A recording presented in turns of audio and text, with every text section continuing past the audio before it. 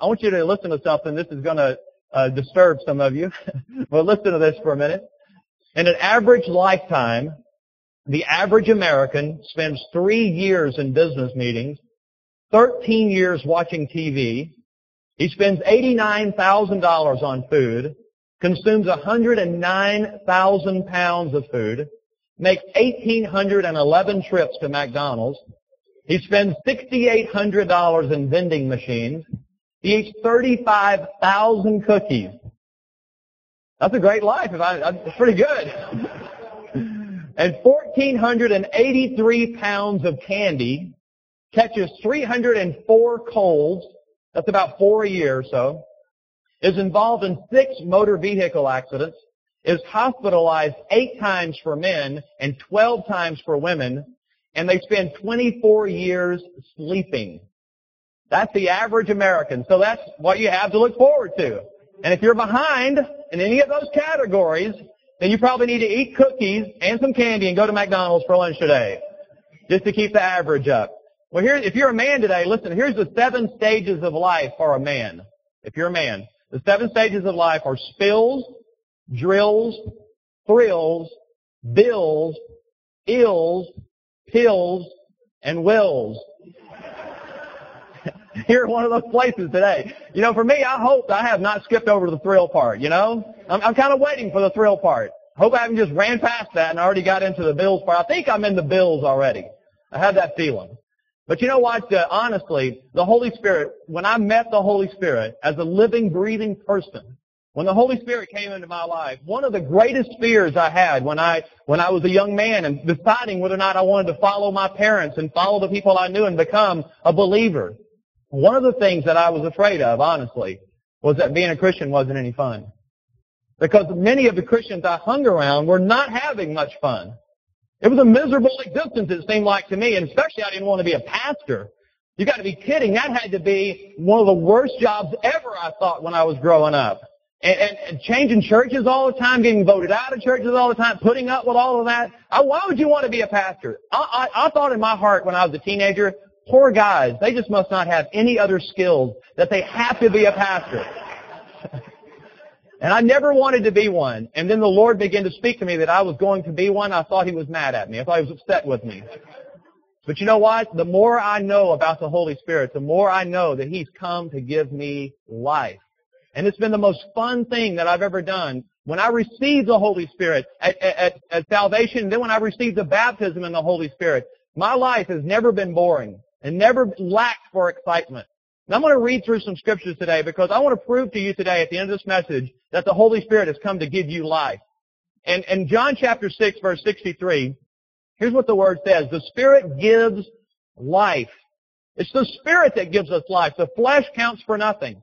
The words I have spoken to you are spirit, and they are life. Romans chapter 8, verses 1 and 2 says, Therefore there is now no condemnation for those who are in Christ Jesus, because through Christ Jesus, the law of the Spirit of life set me free from the law of sin and death. The word Spirit there is capitalized. He's saying through Jesus, the Holy Spirit came into the world. Jesus released the fullness of the Holy Spirit now to give us that, by the way, life with the Holy Spirit, living under the power of the Holy Spirit, is a much better deal than we got through the law. Can you agree with that? That living through the Spirit, by the power of the Spirit, through the grace of the Lord Jesus Christ, is a much better deal. Now, do you believe today that we got more through Jesus than we lost through Adam? We received more through Jesus than we lost through Adam. Jesus came not only to break the curse of Adam, but to make us a better deal. And He did by releasing the Holy Spirit into our life.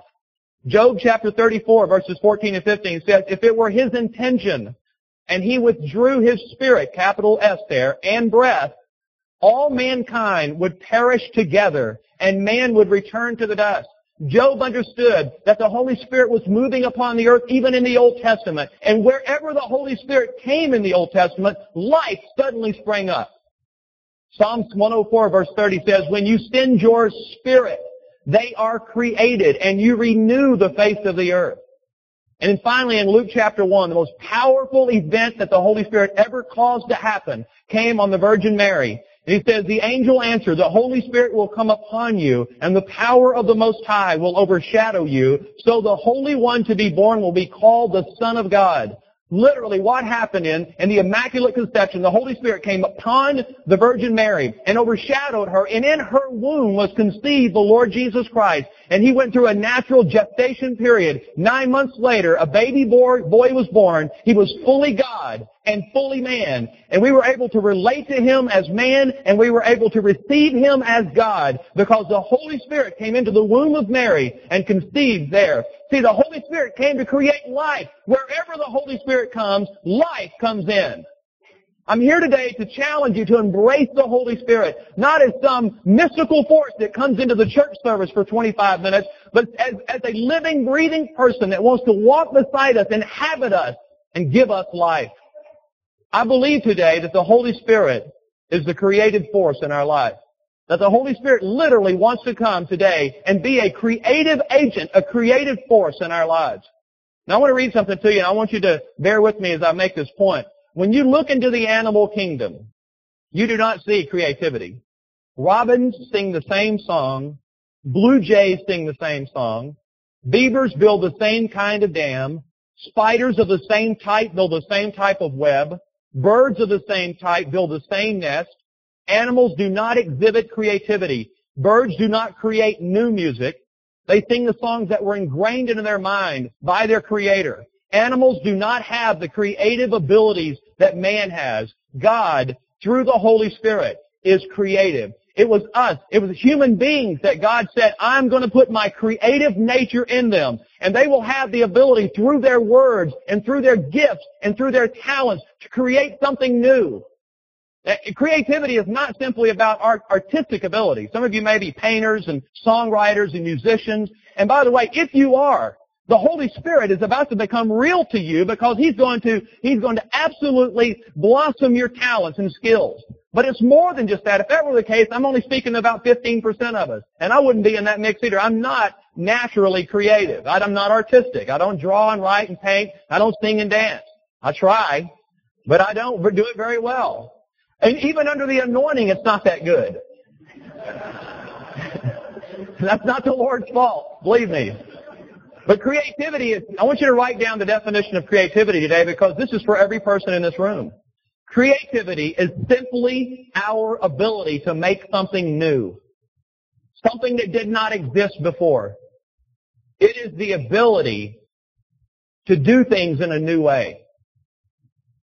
Now I want to say something to you today. As I was praying about it this week, I believe today there are businessmen sitting in this room today that you're at a dead end. And you're wondering, what do I need to do to go to the next step? And there are homeschool moms. I was especially praying this week, and there are mothers here today who homeschool your children. And you're wondering, what can I do now I can't get across to my children. There are parents of teenagers here today, and you've read all the books. You've talked to all your friends, and you still cannot make intimate contact with your teenager. You're here today. There are married people here today, and you're frustrated because you're at a dead end. You've done it. You've tried and tried and tried to communicate to your spouse, and it doesn't work. You can't break through. And the Holy Spirit stands next to you today, beside you, in front of you, around you, and He comes today to create something new. Do you know what the definition of insanity is? I know this personally, actually, because I've struggled with insanity at times, and here it is. Do the same thing over and over again and expect different results. That's the definition of insanity. That's what the enemy wants you to do in your mind and your thinking. He wants you to try to do the same thing over and over again and expect different results, while the Holy Spirit stands next to you and says, listen, if you'll listen to me, I'm going to tell you a different way. I'm going to give you something new. I'm going to give you an innovative idea. I'm going to give you a creative nature so that you can think this through, so that you can have an idea for your business, an idea for your family. An idea is going to come to you, a way of talking and thinking is going to suddenly come upon you that's going to give you something new to think about. John chapter 20, listen, I want you to understand something, that the Holy Spirit literally is the breath of life. In John chapter 20, verses 21 and 22, it says, Jesus said, peace be with you. As the Father has sent me, I am sending you. And with that, He breathed on them, and He said, receive the Holy Spirit. Now, this was a New Testament New Testament release of the Holy Spirit. But I believe this is not the first time that God breathed upon man. In fact, I believe in Genesis chapter 2, verse 7, when God created man, that it was the breath of the Holy Spirit that came into that pile of dirt that created the life of man. In Genesis 2:7, the Lord God formed the man from the dust of the ground and breathed into his nostrils the breath of life. And the man became a living being. Now I want you to see those last two words, living being. Because a pastor friend of mine was listening to a Jewish Orthodox teacher who was reading through the Genesis in the original Torah, the original Hebrew language. And when he got to the part where it said living being, you know what that really means in the original language? Speaking spirit. That's what you are. You are a speaking spirit. God has always wanted to use us as His voice. He has always wanted to use us as His creative agents on the earth. Listen, all He wants us to do, Jesus, when He taught us to pray, said, pray that the will of God be done upon the earth as it already is in heaven. He said, you are my agents. You will come and you will enforce my will upon the earth through the power of the Holy Spirit. The Holy Spirit has come today to show you the will of Christ, and not only to show you what the will of God is, but to give you the power to create the will of God, to make it happen. Listen what happened in Genesis 2:7 when we were created. Only 12 verses later, in Genesis 2:19, look exactly what happened. Notice what happens when the Holy Spirit created man. Now the Lord had formed out of the ground all the beasts of the field and all the birds of the air. He brought them to the man to see what he would name them. And whatever the man called each living creature, that was its name. So the man gave names to all the livestock, the birds of the air, and all the beasts of the field. But for Adam, no suitable helper was found. Now listen, here's what happened. Adam is sitting there, and he's just a few minutes, hours old. We don't know how much time has elapsed between those 12 verses. But he's sitting here, and God says, now look, I'm going to bring some animals by you. You tell me what they are, okay? Elephant, zebra. Be careful who I'm pointing at here, okay? I'm not pointing at you. Elephant, zebra, rhinoceros. He says these are all going to be all over Africa. They're going to be in zoos one day. Elephant, zebra, rhinoceros, hippo. He said, well, what would you call an elephant? An elephant. That's what it is. Why didn't God, in other words, why didn't God just say, now Adam, this is an elephant? Oh, okay. Why aren't you writing this down? Okay. Elephant, and he's going to birth other elephants. That's all it can do is birth other elephants. Why did he do that? Instead, he said, Adam, you tell me what it is. Tell me what you see. What would you call it, Adam? See how relational God is? You see how He's always wanted to use us? He's never wanted to bypass you. He's never wanted to go around you. He's always wanted to speak through you. And from the very beginning, when the Holy Spirit came upon man, something was released in mankind that gave us creative powers in our words. For example, if you call your kids stupid, what will they become? If you call them geniuses and wonderful and powerful and anointed, they'll become what? Wonderful, anointed. That's what they become. You see, the power of our words, through the power of the Holy Spirit, has the creative nature of God. Mark 13, verse 11, it says, whenever you are arrested and brought to trial, do not worry beforehand about what to say. Listen, I read this. This is talking about the last days. It's talking about being brought to trial, to court, in front of very powerful people, having to defend our faith. Now listen, how many of you would honestly obey that scripture? You know what? Go to bed that night and say, I'm just not going to worry about tomorrow. In fact, I'm not even going to write anything down. I believe personally I would make at least a few notes on a napkin in the prison cell. Thinking maybe, what if they asked this question? Maybe I could write down a few notes. Lord, I know your scripture said not to worry about it, but I'm going to believe that most of us wouldn't do it. I believe, though, what the Lord was saying. He said, whenever you're brought to trial, do not worry beforehand about what to say. He says, just say whatever is given you at the time, for it is not you speaking, but the Holy Spirit. Now, this is what happened. There's nothing fundamentally wrong with careful planning and preparation. But there is something wrong if we don't leave room for the Holy Spirit. You see, we can plan and prepare our way right out of the Holy Spirit's purposes. We can so plan our day and so prepare our day and so have day timers filled up with the details of our day that we do not allow for the Holy Spirit to come in us and maybe give us a better plan, a better idea, a better solution. We have planned the Holy Spirit out of our lives. And Jesus went to extremes. He says, don't even worry about it. The Holy Spirit will fill your mouth. Isaiah 55 verses 8 and 9. Before you put it on the screen, we're going to read a scripture here that I believe many of you do not believe. And the only way, if you do believe this scripture that I'm about to read, I'll tell you why you believe it. Because one day you came to your wit's end and you totally exhausted your own ideas. This is when we believe this scripture. This is a very difficult scripture for us to receive and make a part of our lives. Isaiah 55, 8 and 9 says, for my thoughts are not your thoughts, neither are your ways my ways, declares the Lord. As the heavens are higher than the earth, so are my ways higher than your ways, and my thoughts than your thoughts. The Lord is saying, listen, do you understand that I created you? I understand business. I understand your family. I understand where you are. I've come today to release my creative nature in you. Listen, guys, for every man and woman in here that's in business, can I tell you that it's not fair to your competitors that you have the Holy Spirit? That you're playing with a stacked deck. You're playing with an unfair advantage.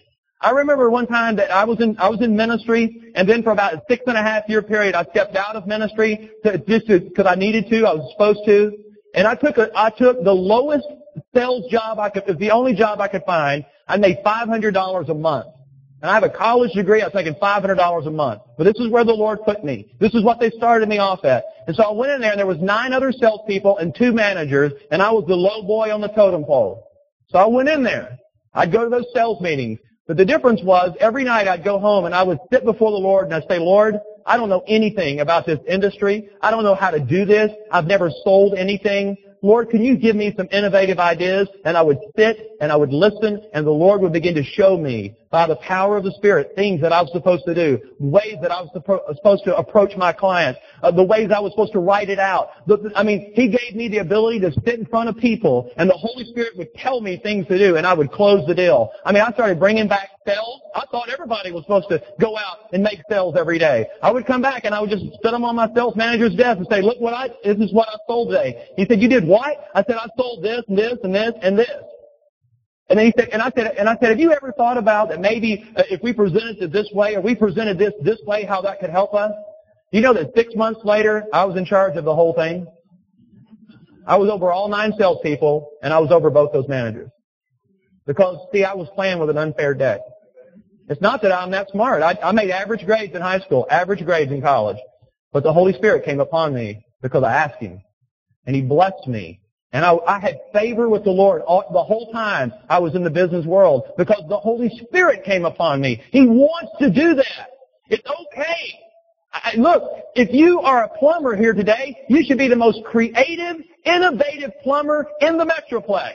If you lay carpet down, you should be the most innovative, most creative carpet placement in the whole Metroplex. If you sell cars, whatever you do, the Holy Spirit wants to come today. He wants to walk with you. He wants to invest in you. And He wants to release His creative nature in you. How do we release it though? How do we release this creative nature of the Holy Spirit in our lives? Number one, make sure that your soul and your body are rested.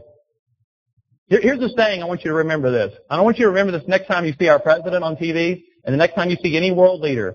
The world is ruled by tired men. Tired people rule the world. And this is what God's people shouldn't be tired and exhausted though. See, this is the advantage we have. There's rest for our souls. You know what your soul is? Your mind, your will, and your emotion.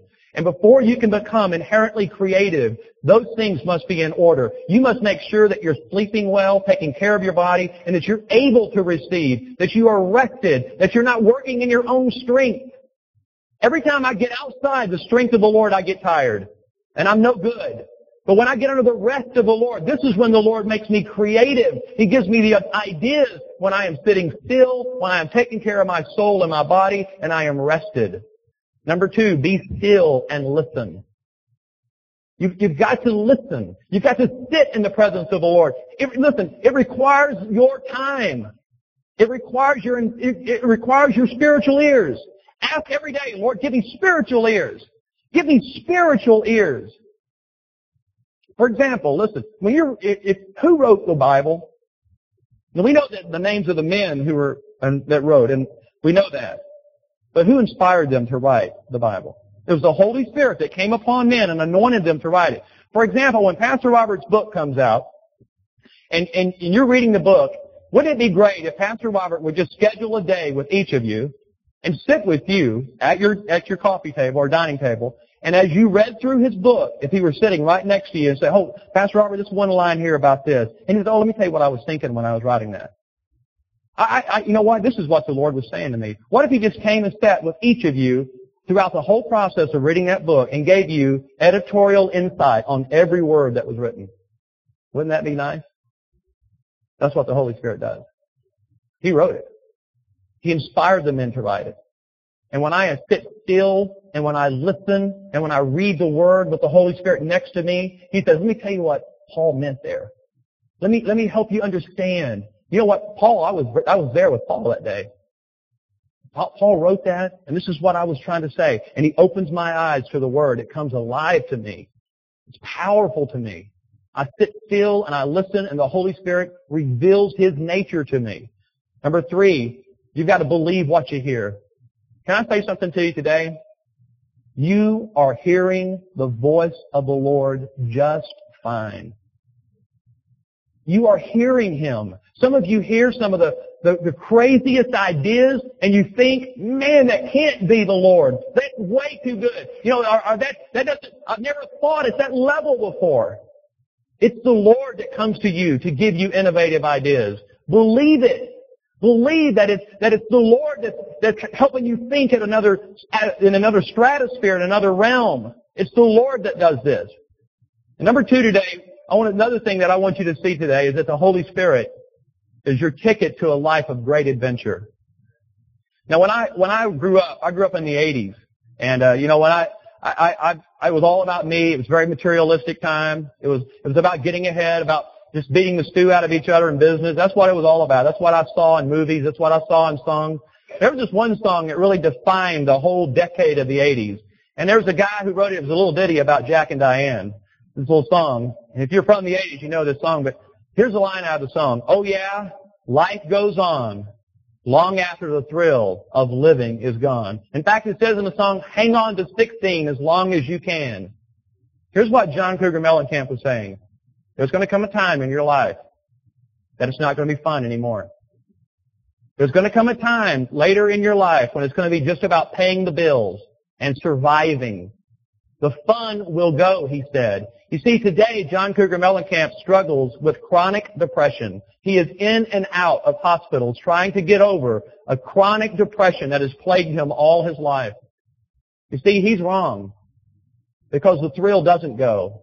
The thrill of living does not stop. The thrill of living continues. You see, something happened. I turned 35 this year. And before you get all upset about it, okay, I know that, and I'm young, I think, but something happened. You know what the Lord said to me on my 35th birthday? He says, "Brady, I have set now the first half of your life as a foundation. I've given you a great foundation." He began to show me all the foundational stones that He had laid in my life for the first 35 years, through my parents, through pastors, through friends, through the Word, through everything. God has put a place in my life. He says, "Now, Brady, live the second half of your life for the next generation. You live for yourself the first 35 years, and the last half of your life is going to be lived for another generation." And so I have a mandate today in my life. For as long as God keeps me on the earth, I'm going to live for somebody else now. I'm going to live for the next generation. And that, to me, is a great adventure that's ahead of me. This is a great adventure.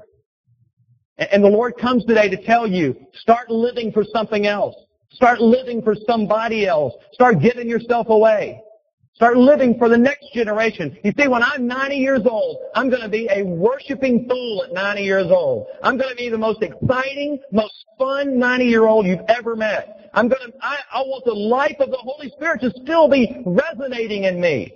I did a presbytery at a church recently, and this lady came up on the stage, and she was in her 80s, her first time to ever go through presbytery, and the whole church leaned forward. They loved this lady.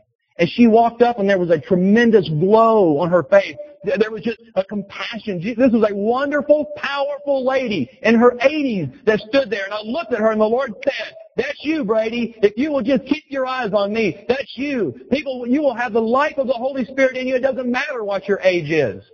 The Lord wants to invest in you. Until you take your last breath, there can be life for you, Brady. Don't fear being an old codger one day.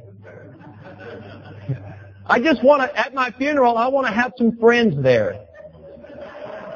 You know? I just don't want people to show up because they have to. Well, I guess I gotta go. I've known him for all these years. I want to have friends there. I want people to love me when I'm 90. And this is what this lady represented to me. Live my life for someone else. She had just made up her mind. And I said in the Word, around 1965, I said, you made a choice to start living for somebody else. And her eyes just welled up in tears and said, you have lived for the next generation for 40 years. And the Lord came upon her. That's exactly what God's saying. Albert Schweitzer, who wrote no songs for the 1980s, he's a missionary and a pioneer doctor in Africa. This is what he says, the tragedy of life is what dies inside a man while he's still alive. That's the tragedy of life, is what dies inside someone while they're still alive. They still have breath. That's not the purpose of the Holy Spirit. The Holy Spirit is the giver of life. Do you know why you've been attacked? Do you know why that you just are under tremendous attack in this area? Because the enemy fears you. If you ever get your heart back, if you ever get your thrill for life back, if you ever get the creative nature of the Holy Spirit, this idea that life is one big adventure, if you ever get it back, you are a threat. You are a dangerous person. I want you to look to the person next to you and say, you are dangerous. Because you're dangerous. John chapter 6. Some of you just elbow somebody and say, yeah, you're really dangerous. Get me right in the ribs. John chapter 6, verse 35 says, then Jesus declared, I am the bread of life. He who comes to me will never go hungry, and he who believes in me will never be thirsty. Listen, you know that most Christians today are just bored? Bored stiff. Most believers today are just bored. Look, in the book of Acts, you read through the book of Acts, there's not an amen at the end. It is a continuing saga. We're supposed to be living out the book of Acts. We are the continuation. We're chapter 97 of the book of Acts. We're supposed to be living it out. What happens if they come back and write a chapter for the book of Acts about our church, about your life? Would it be as good as the first 26 or so chapters?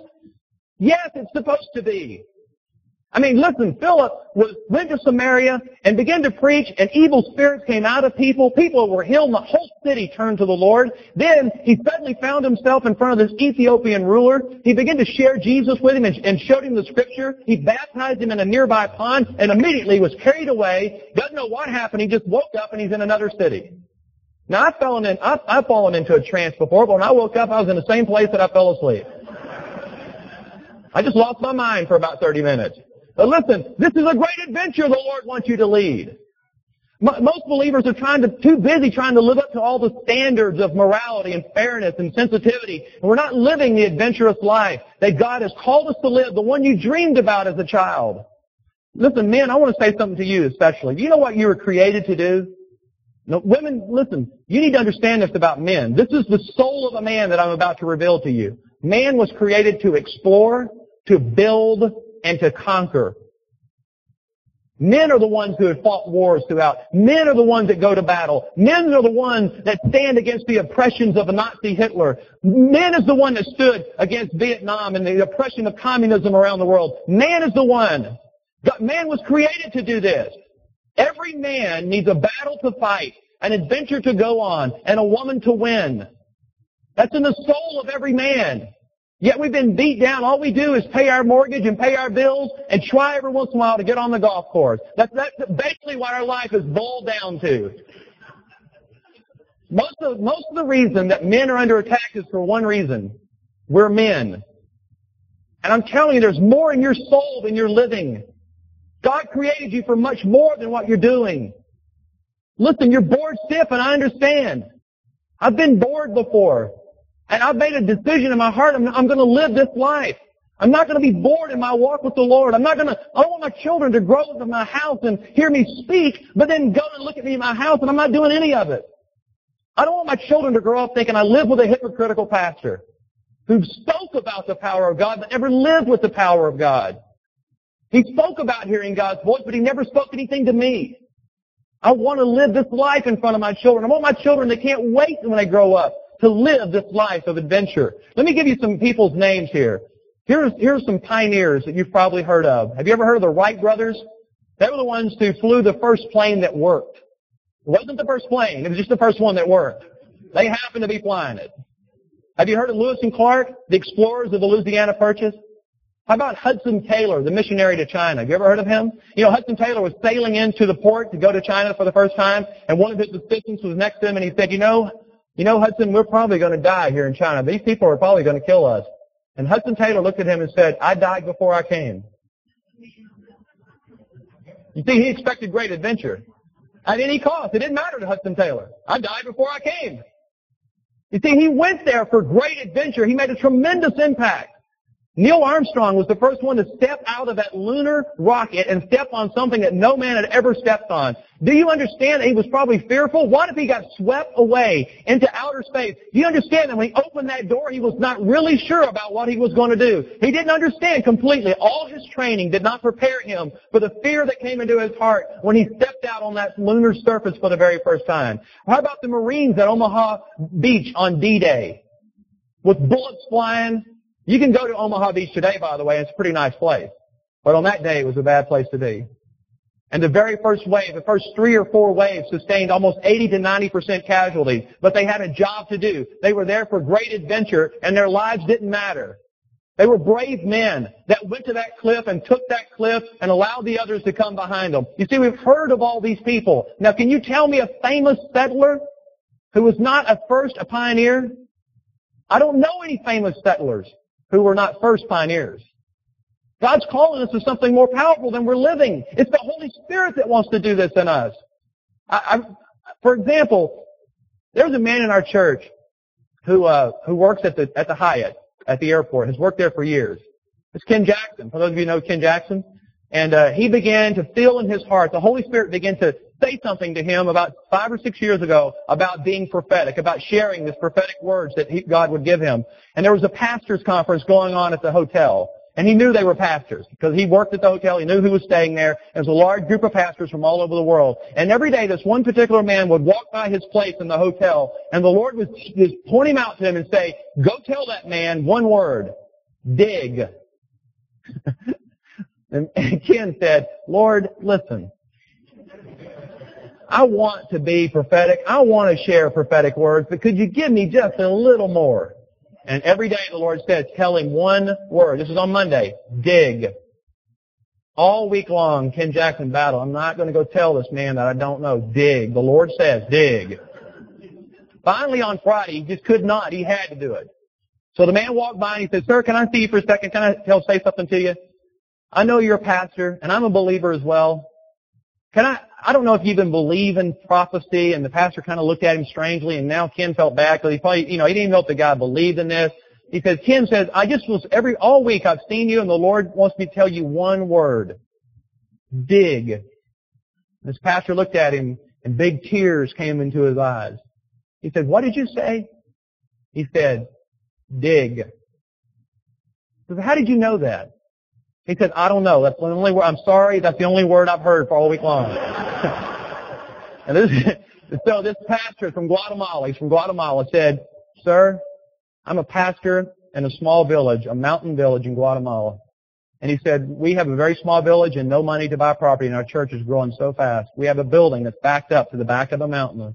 And we have 2 options. Either dig out in the back of that mountain or turn people away. We have nowhere else to go. And I told my leaders at my church this week, I'm going to be gone to America for a week. And I'm praying that this week the Lord would show us what to do. Are we to invest our money and dig out the back of this mountain and expand our property, or are we supposed to look for something else? And you come to me today and you say, the Lord says, dig. Now let me ask you a question. That, my friend, is an adventure. Isn't that powerful, though? Because he took a risk. He did it. Listen, every time I give a prophetic word or some word of knowledge or whatever in the crowd, when I'm walking up here, I get this mental battle going on with me. What if they reject you? What if it's just wrong? What if it's not received? You see, but I've decided in my heart, I am going to take a risk. I'm going to say it for the Lord's glory and not my own, for that people may be encouraged, that people may be ministered to. I just took a risk. Let me tell you some things today, 3 quick things as I close today, about how to live this life of adventure that the Holy Spirit has come today to encourage you to do. Number 1, take some risk. The Holy Spirit is the great comforter, but He does not let you live in a comfort zone. The Holy Spirit comes today to comfort us. He comes today to encourage us. He says, Brady, it's going to be okay. This is not the Old Testament. They're not going to stone you. Maybe. I'm not sure. But they're not going to stone you. You just give it. Just do it. Take a risk, Brady. But what I don't want to, it's much easier sitting over there in that corner away from everybody. Take a risk. Some of you are sitting in your life group every week and you have powerful prophetic words for people in your group, but you won't say them. Can I say to you this week in your life group, take a risk. Do it. And listen, Irma Bombeck was a hilarious lady. Here's what she says. She says, seize the moment. Think about all those women on the Titanic who waved away the dessert cart. Take a risk. Do it. I mean, go eat some dessert. Live life. Quit being so safe. Quit playing it so safe. I mean, if you know football, it's like some of you are just, every play it's a quarterback sneak. Every play is a quarterback sneak. Throw the ball deep every once in a while. Take a risk. And number 2, believe that God is powerful and present in your life. Believe that He is powerful, that it's not just history that you're reading in the Bible, that it's present day power that's available to you, that the Holy Spirit is powerful, that the Holy Spirit's not an elderly man that has somehow lost his virility and cannot help you anymore, that He was very powerful in the Bible, but He's kind of lost it in the days now. He's not. He's as powerful today. He's the same today as He was yesterday, and He will be forever. Please believe today that God is powerful and present in your life. And number 3, make room for adventure in your schedule. Make room for it in your schedule. It is not the Holy Spirit. It is adventure that the Holy Spirit wants you to live.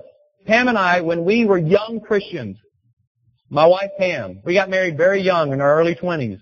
And we just decided, I'm not going to live this boring life of Christianity. And our church, during a very violent time in the city that we lived in fact, I lived in Shreveport, Louisiana at this time. And in 1988, Shreveport led the nation in murders per capita. It was a very violent city.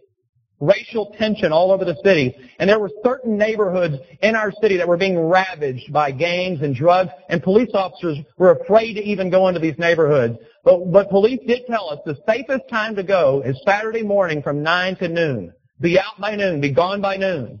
But if you want to go into those neighborhoods, go from 9 to noon. So my wife and I adopted 20 homes.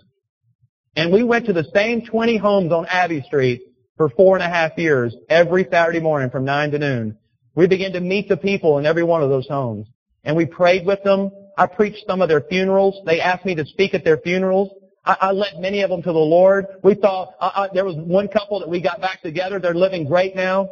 One day I was walking down the street and a prostitute who we knew was a prostitute came out and she ran to me, fell on her face, said, please tell me how I can receive Jesus. I had not said a word to her. We prayed for her. And today she is teaching a 5th grade Sunday school class at a church on the corner there. She's doing wonderful. She's free. You see, another time there was a man who had chronic arthritis that we prayed for all the time. And one day I took a 15-year-old boy with me, and the two of us laid hands on this man, and his hands came out, his knuckles went back to their normal size, and he ran off his porch and went and told his neighbor, look, I can cook for myself now. Look, I can hold the pot. You don't have to come cook for me anymore. He was yelling, went to all of his neighbors. You see, every Saturday morning I turned down golf dates. I turned down times that I could have been on trips and doing other things because Saturday from 9 to noon was my time where I was going to live this adventurous life that God called me to live. I believe that people still get healed. I believe that people are still radically born again. And I just made room for it every week for 4.5 years. And today I'll look back. Those are the most powerful 4.5 years of my life because I made room for it in my schedule. Are you making room for some adventure? Are you making room for it in your schedule? Are you putting aside some other things and saying, Lord, please, by the power of your Holy Spirit, Can I have some adventure? Can I go on a missions trip? Can I do some things? Can I lead a life group? Can this great adventure really happen in me? And the answer to that